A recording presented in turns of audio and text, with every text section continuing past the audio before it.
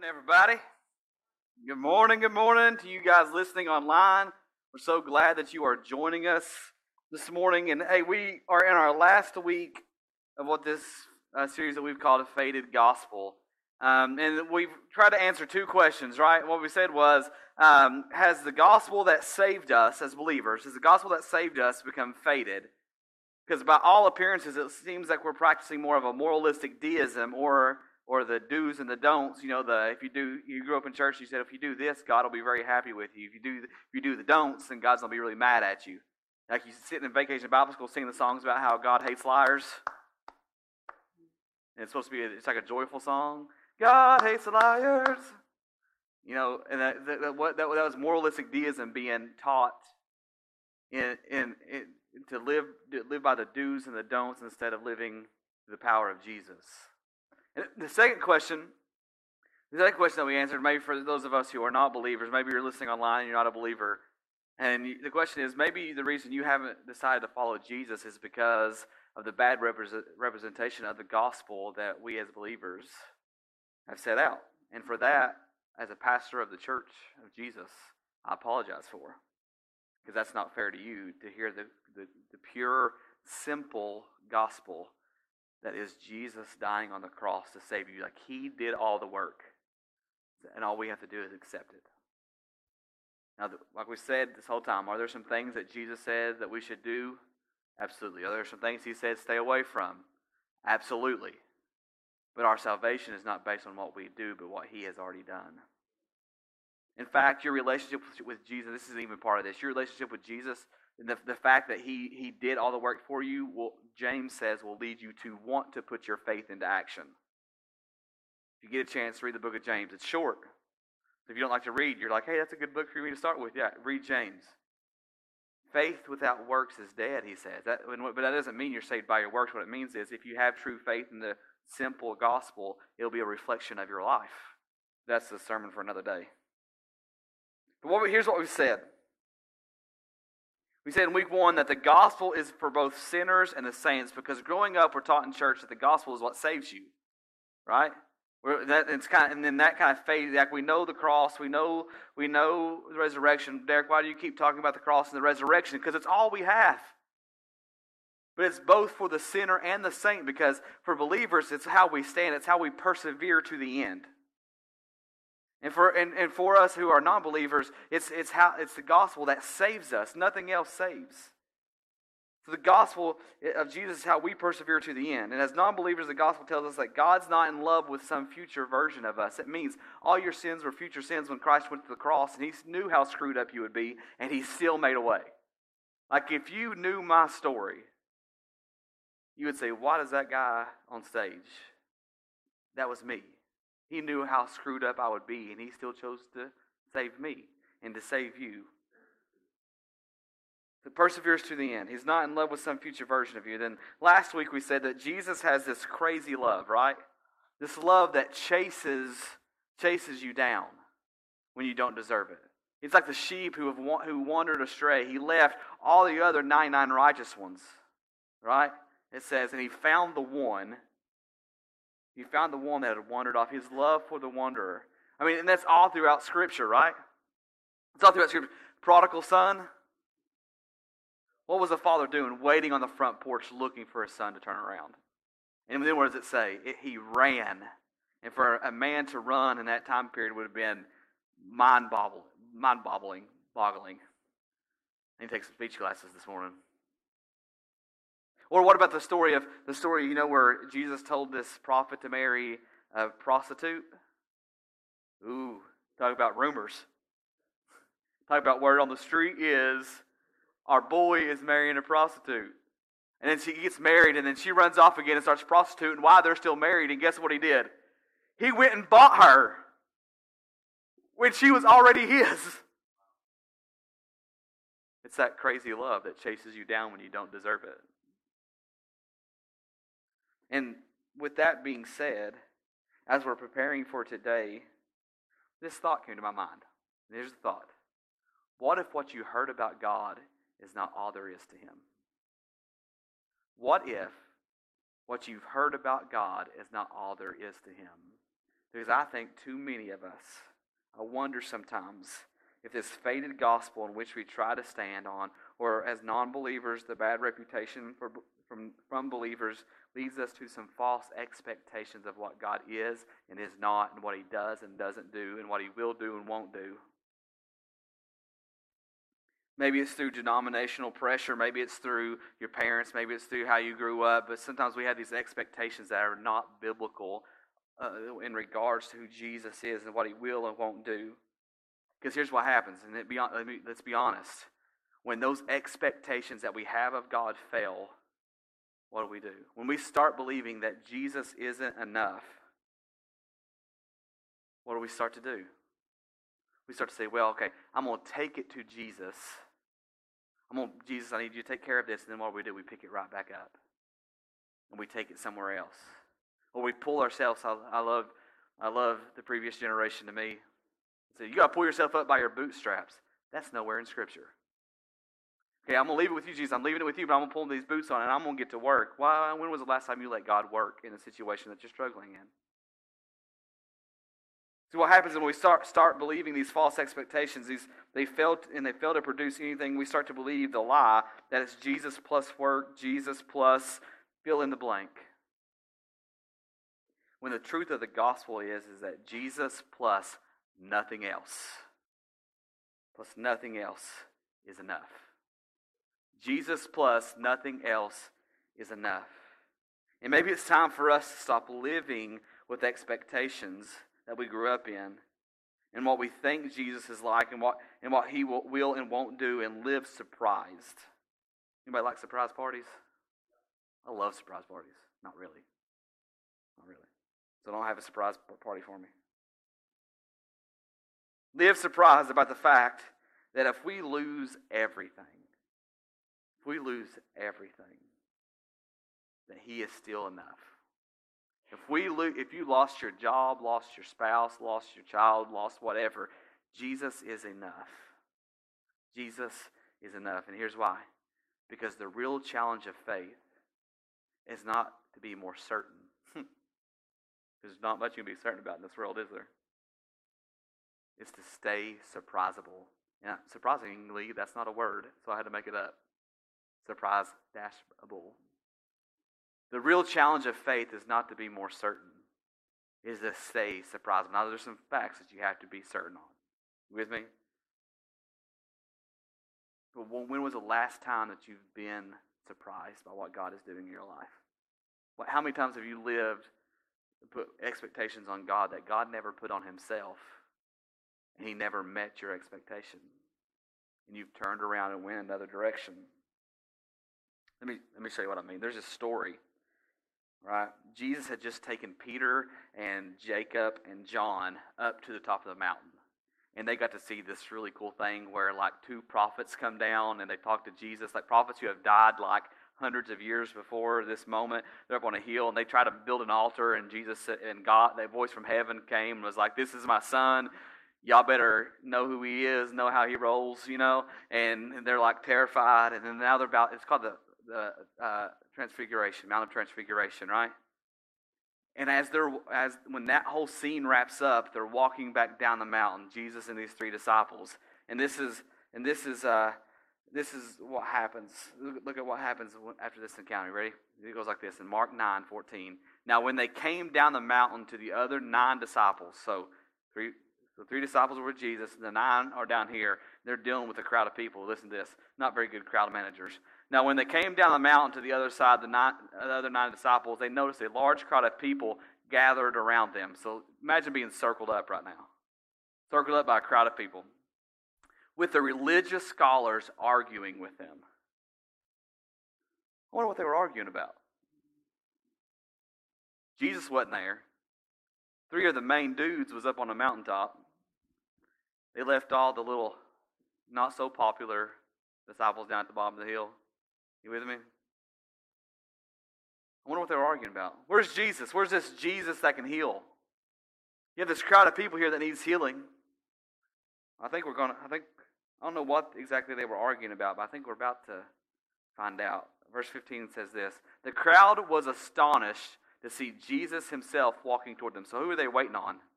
They were waiting on Jesus. Like, where's he at? You ever been in line with people impatient? The other day I was in a line, and I was like, is this ever going to end?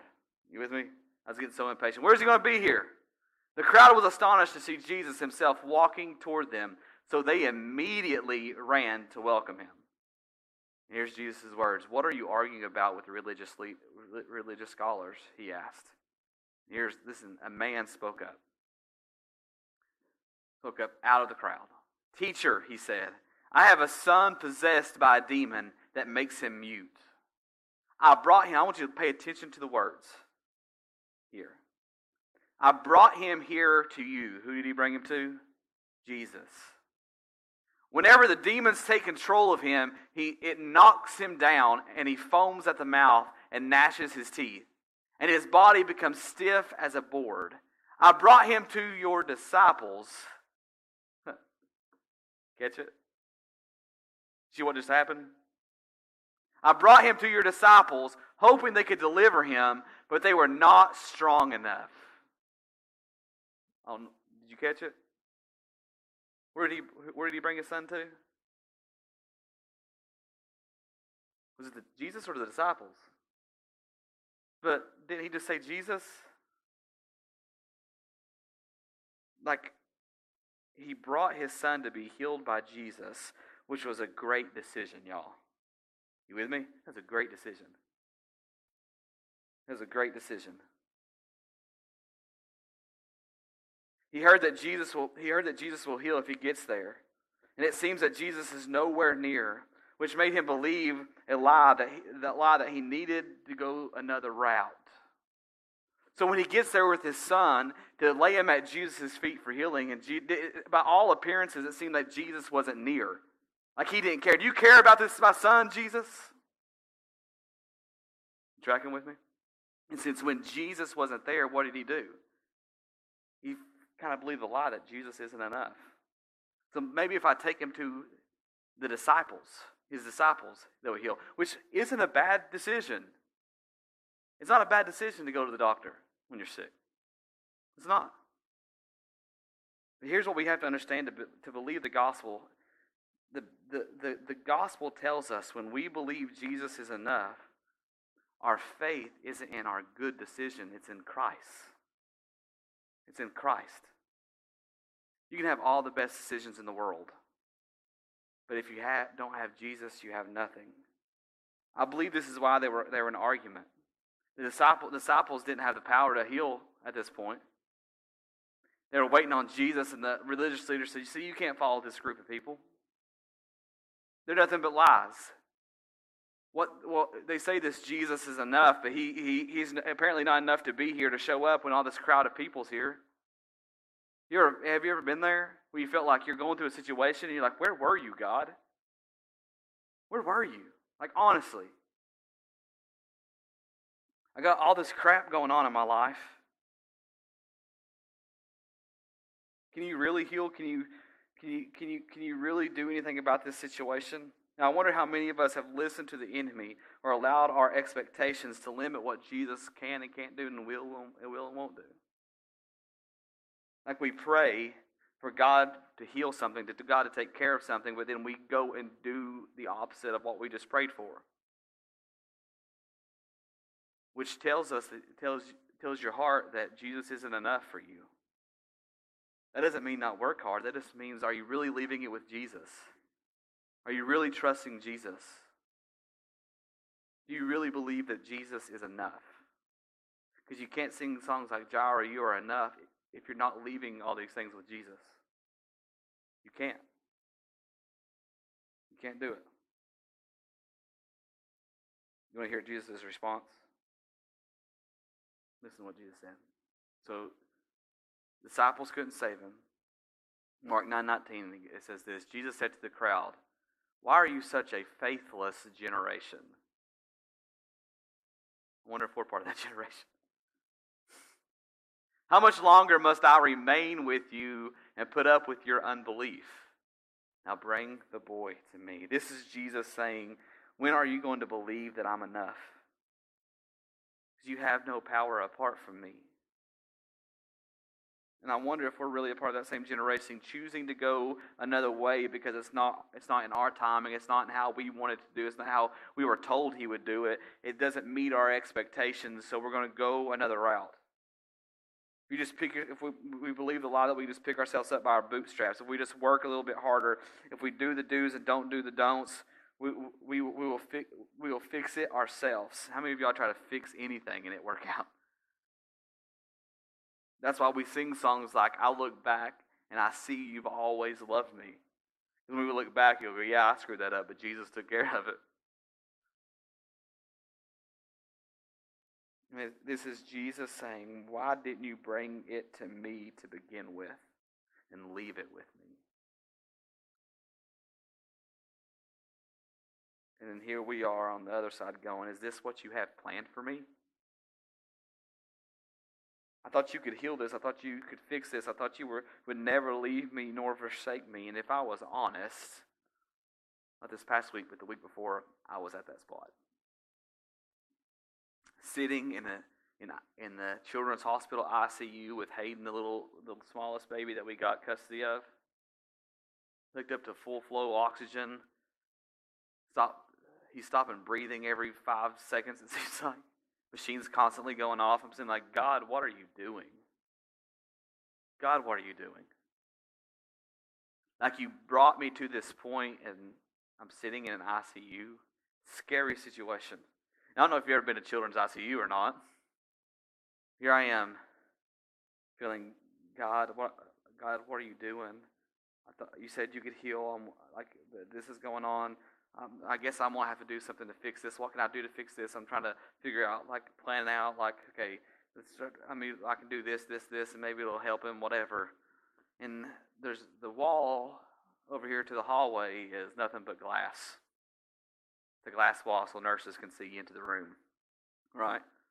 And about this time, this old man is walking by, and I see him stop and turn around and look into the room, and then comes to the room, opens the door, and says, hey, as I was walking by, I felt like God wanted me to tell you that and remind you that Jesus works in the unexpected.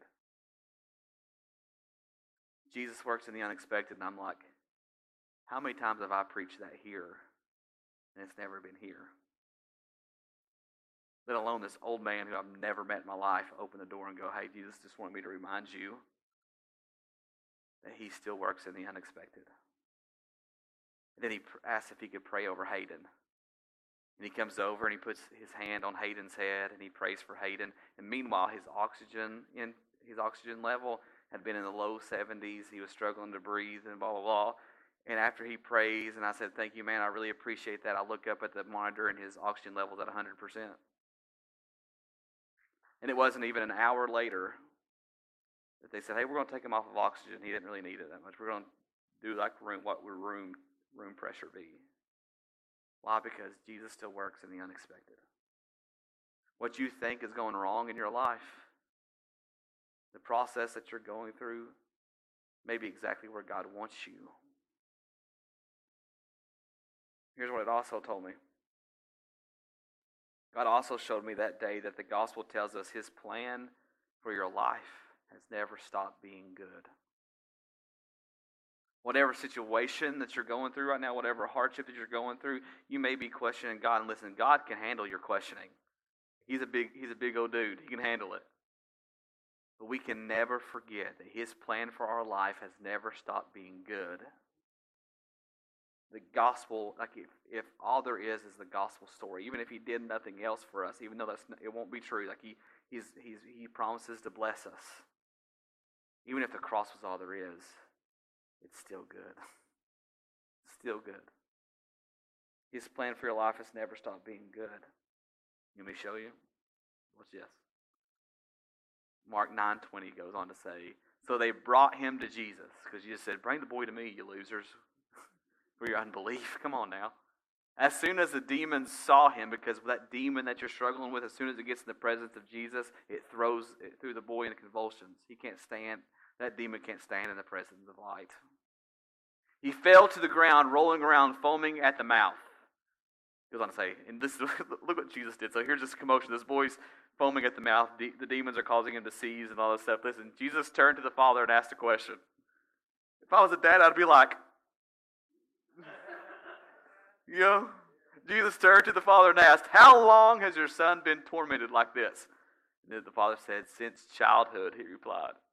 It tries over and over to kill him by throwing him into fire or water. But please,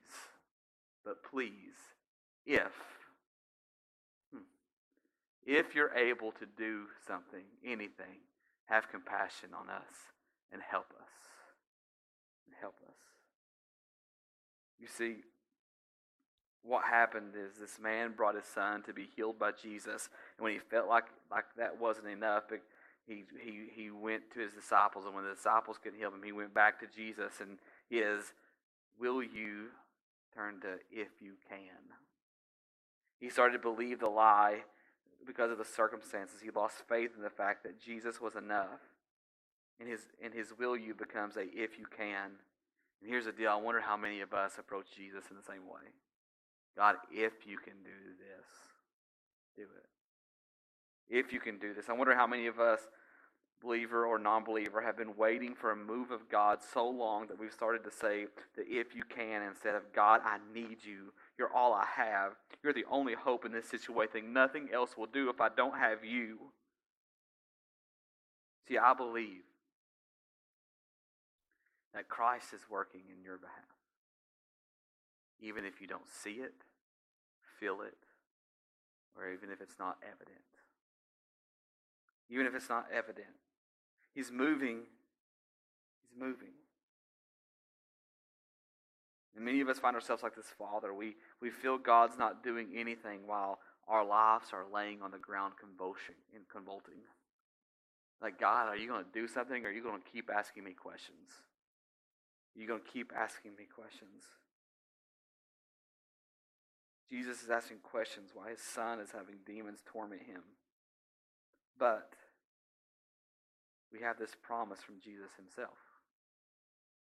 In John 5:17, he says, but Jesus replied, my Father is always working, and so am I. Even when you don't see it, and you don't feel it, when it's not evident, he is always fighting for you.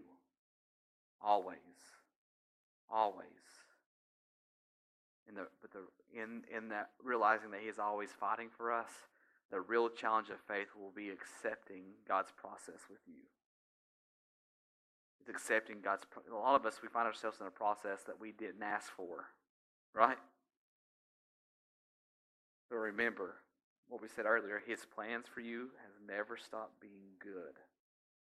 His plans for you have never stopped being good. And listen to Jesus' response to this question, to the man's answer. Jesus said to him, what do you mean if? What do you mean if? If you are able to believe, all things are possible to the believer. This is Jesus saying, are you missing what I have for you because you don't believe I am enough? Are you missing what I have for you because you believe that I am not enough? That I'm not enough. And he is enough. In fact,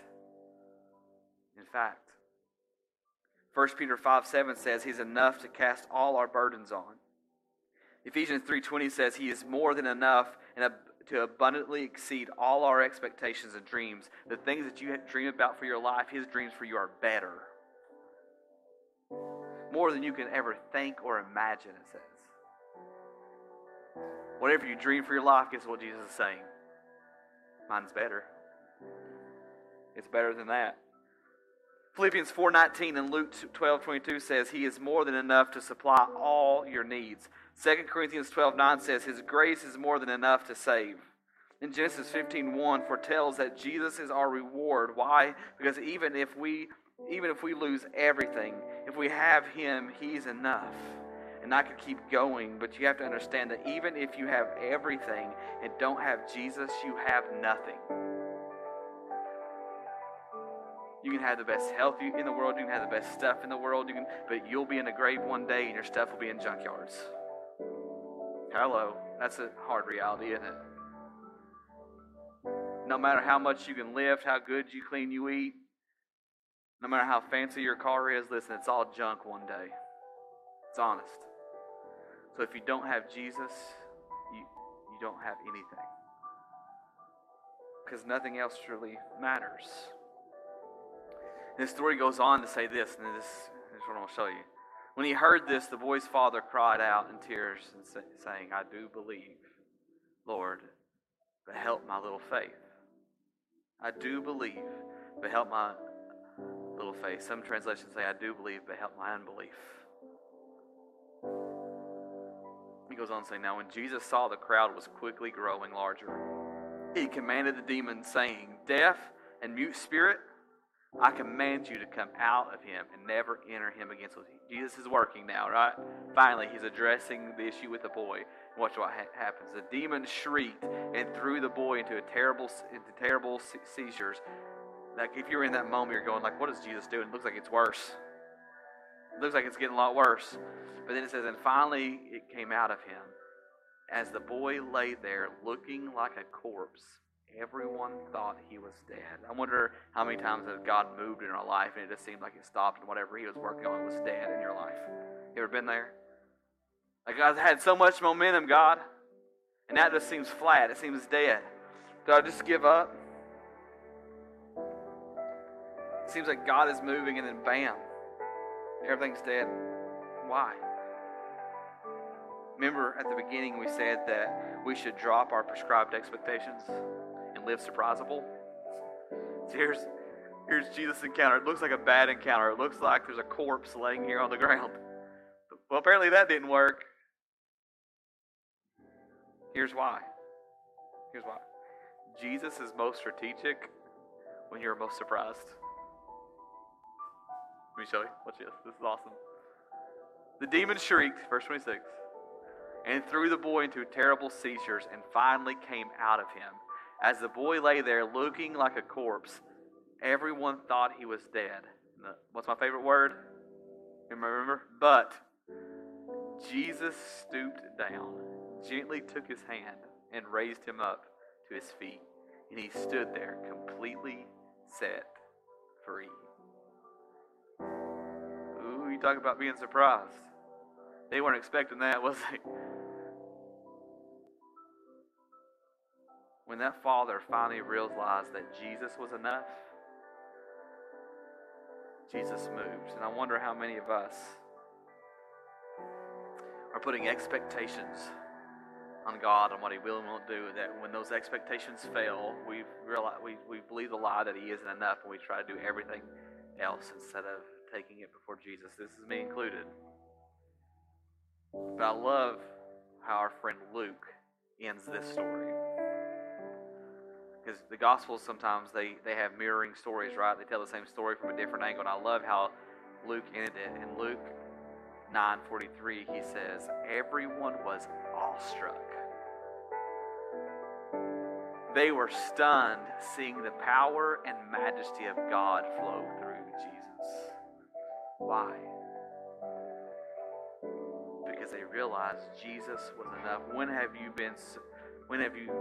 allowed God to move so much in your life that you stood there and awestruck that he exceeded even your wildest expectations? I'm going to leave it here. So the question becomes this morning in your faded gospel history, is Jesus enough for you?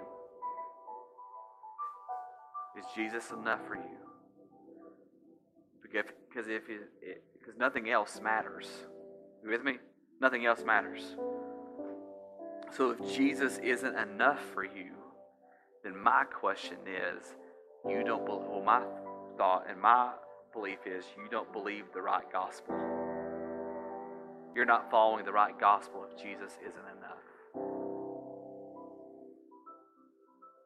And that's coming from love, not a pointing a finger.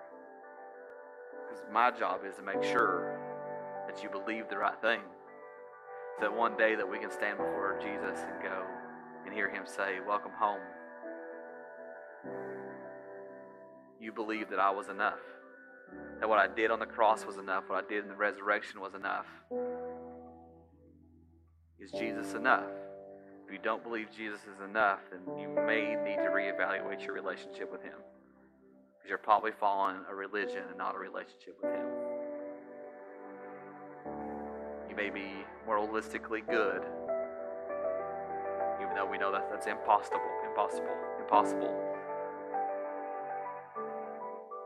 You need to get your heart right. Dear God, I want to thank you, God, for being enough. Actually being more than enough.